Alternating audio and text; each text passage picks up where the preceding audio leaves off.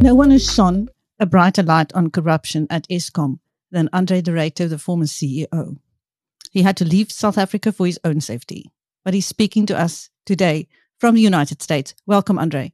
Hello, Chris. Good to be with you. André, in your opinion, what progress has been made to deal with corruption at ESKOM since your expose? I think, Chris, the public pressure that arose as a result of my making public the very real issues confronting ESKOM, and of course it wasn't a big bang revelation. I've been complaining and bringing this issue to the attention of the authorities, the police, the Hawks, and various other entities, including Parliament, for almost the entire duration of my tenure. But when I went public with, first of all, the Larson interview, and then secondly, with the publication of my book, I think it became apparent to many people that there were some very real and systemic issues that created an environment in which corruption could flourish. And when this became public, obviously there was a significant outcry, and I think we saw some action. We saw, for example, soldiers being deployed to protect infrastructure, how that was intended to counteract the pervasive effects of corruption. One wouldn't know. There were changes made to the senior command structures of the police in Mpumalanga. Now, typically, this is done when there is, let's call it, a lack of diligence in pursuing investigations into crime. So those changes were made. That's very encouraging. And then we saw an investigation by SARS into tax that wasn't paid by people who are alleged to be coal thieves, who operated these black sites where coal intended for ESKOM was replaced with very low-grade coal, just barely above rocks, which was then provided to ESKOM. And it's interesting that it was the tax authorities that took the lead in collecting some of the amounts that they claim are due to them, rather than law enforcement. We did see some actions where some of these black sites were raided, but we're really talking about the tip of the iceberg here. I think there were some of the truck drivers who were arrested, but these are the operators, these are the foot soldiers. And the bigger networks, I don't think have been properly investigated and pursued. I don't think that we've seen the arrests of people controlling these networks, and therefore my supposition, based on what I know and what my information is that the corruption continues by and large unabated, which of course is very concerning and plays a very considerable role in the continued lack of reliability of the coal generation fleet. But I think there are also some underlying factors that create an environment where corruption is enabled. And some of this relates to the procurement policy that is in place at all government departments and at all state-owned entities. And this relates to preferential procurement, which gives the opportunity for non-value adding intermediaries to insert themselves in the process and add very substantial margins on top of what the market price would be if you bought equipment, consumables on the open market through a competitive bidding process. And those margins, I think, add significantly to the cost of electricity. They add to the cost of doing business in South Africa, but they also detract from being able to run an efficient business. If any business had to inflate its procurement bill by 20, 30, maybe more percent, then you would be in a very challenged financial situation. And again, if you look across the board at our state-owned enterprises, this clearly seems to be the case. So I think corruption will come to an end once some of the ringleaders are arrested and once they've been properly investigated. But I also think that there needs to be a real and substantive look at the underlying factors that give rise to an environment where corruption can flourish. And this includes the way in which the state buys goods and services. Just to take you back to ESKOM, what progress have you seen there to improve the output of a coal fleet? First of all, I think we need to acknowledge the many good people in ESKOM who work very hard and really put in an extraordinary effort. And when I was at ESKOM, I was always quite irritated at how the media, sorry if I can criticize the profession that you're part of, how they attacked without understanding people who really put in an extraordinary effort. And I think one needs to look at the underlying factors. I think one needs to look at the fact that the average age of a coal fleet is now more than 45 years old, and we are asking those machines who have been poorly maintained, who have been neglected, who are being fed a diet of undigestible coal to perform like new pieces of equipment and to have an energy availability factor that is simply not feasible.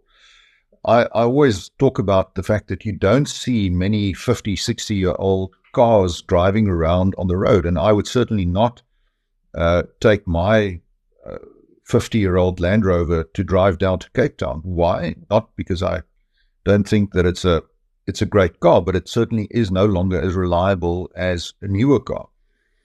And to expect that somehow we can patch up these old coal-fired power stations and persuade them to perform at an energy availability factor of 70%, I think that is just not realistic.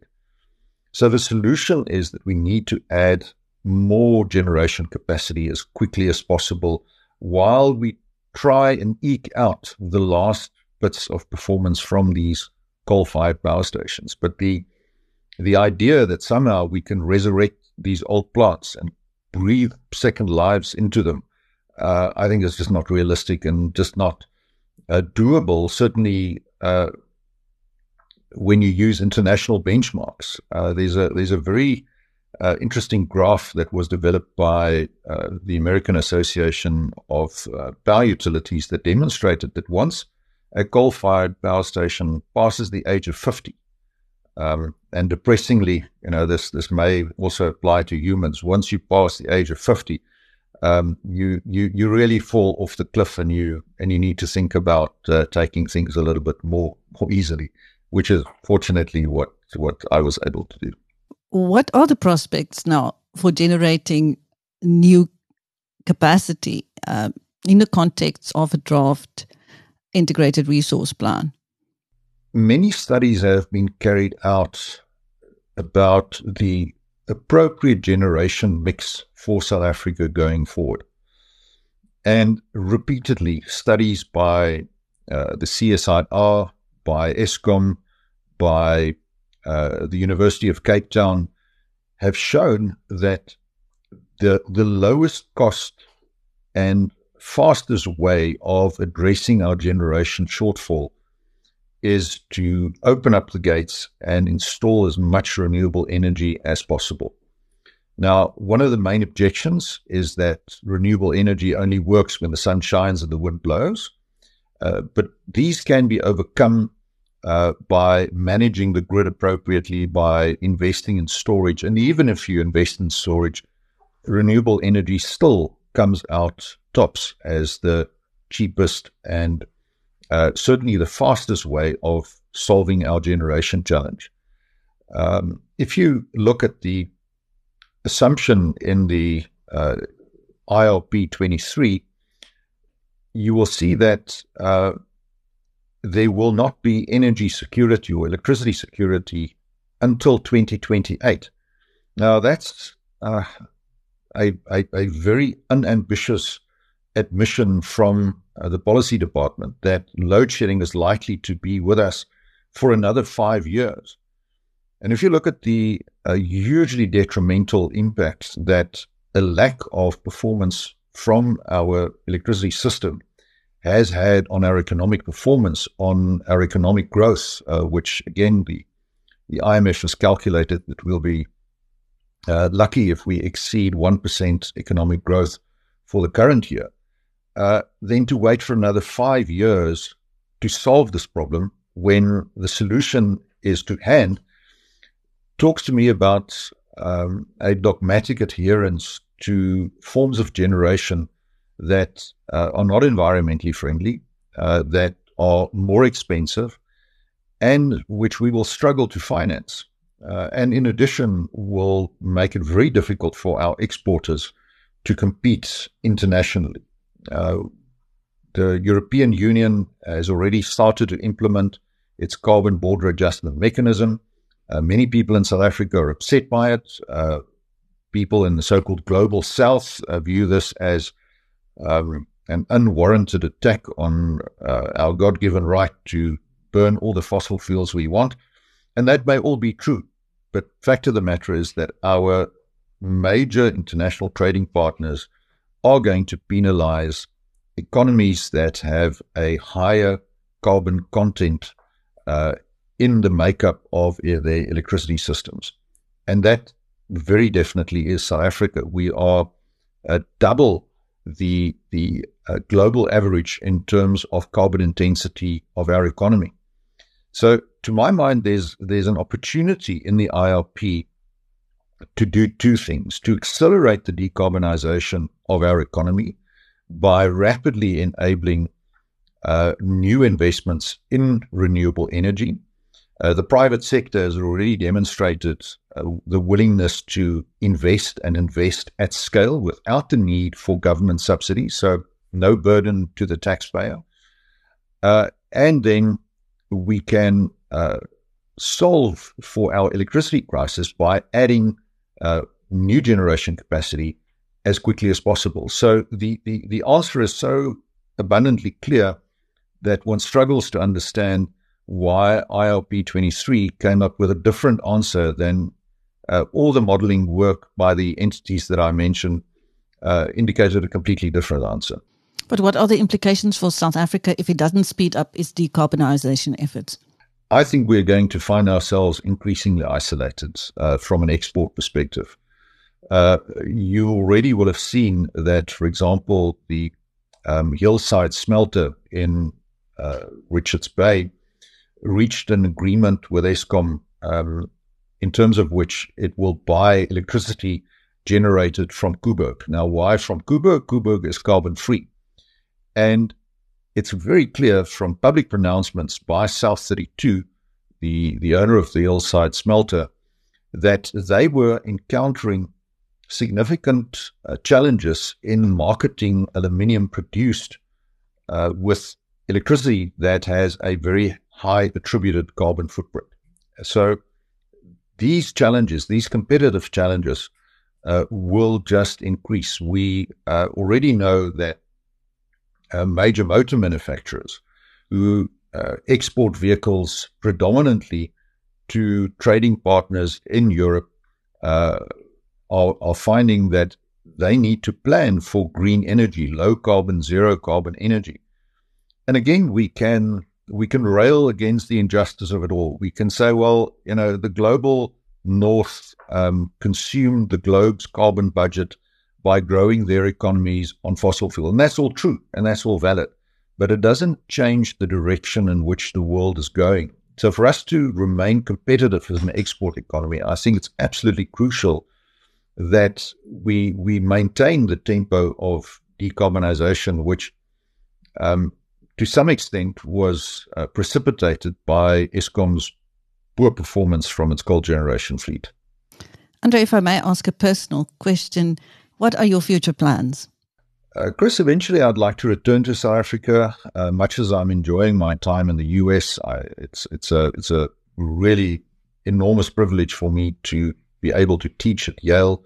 I find the experience hugely rewarding, hugely stimulating. I talk to some very, very bright faculty and students, and it's certainly forcing me to think very long and hard about some of my assumptions that I've had about climate change and how the world is going to work in future, which is great. So it's a great learning opportunity for me as well. But much as I enjoyed that, South Africa is still home. I absolutely love the country and its people, and it's the place that I'd like to return to when the situation warrants it. So those definitely are my longer term plans. Your bombshell memoir flew off the shelves, and it's still one of the most talked about books in this country. Do you have another book in you? Maybe a More Truth to Power? There's only so much truth that you could speak to power, and then power should listen.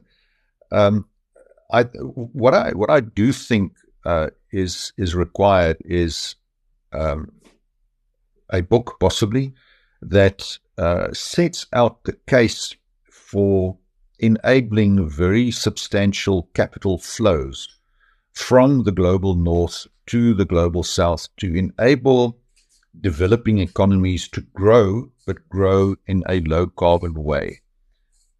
If you look at the way in which the global financial system is currently structured, to invest in a new generation plant in anywhere in Africa south of the Sahara comes at a cost of capital that is 10 times that applies to countries in the global north, which leads you to the quite bizarre situation that the country with the highest solar capacity installed per capita is the Netherlands. Now, having lived in the Netherlands, I can tell you that if you had to pick a country that is less suited to solar panels on roof, you'd struggle to come up with a better candidate than the Netherlands. It's overcast, it's grey, it's cloudy, it's rainy. But yet they massively roll out solar generation. And if I look then at what is happening in Africa and the energy poverty that characterizes Africa and the lack of opportunity for economic growth due to the fact that the average African consumes less electricity on an annual basis than an American refrigerator does, which is a mind-blowing statistic, then we will never address the problem of poverty in the developing world if we do not allow some way of enabling those financial flows to take place. Now, this is very difficult. It's very controversial. Many people have broken their heads about this problem, but maybe there's a solution to the offing, and that certainly would warrant something to be published. So that's what my thinking is at the moment. Maybe I do, maybe I don't. Don't start putting in your pre-orders at exclusive books as yet. But it won't be Sorry, I'm sure your publishers will be very excited when they hear you say this. Yeah, I'm. Don't. It certainly won't be as racy a read as my first book. That I can promise you. Well, as you are only too aware, election fever is raging here in South Africa. André, what are your wishes for our country, your dreams?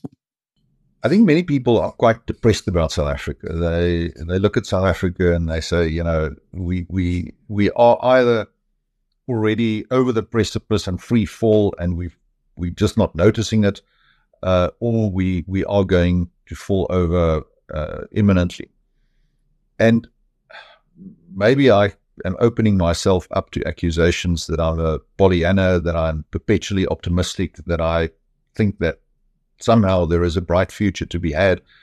But I feel like if I look at the resources that we have in South Africa, both natural and human, surely we can do better than we're doing at the moment. Surely with appropriate policies, we can attract foreign direct investment that will create jobs, that will create economic growth.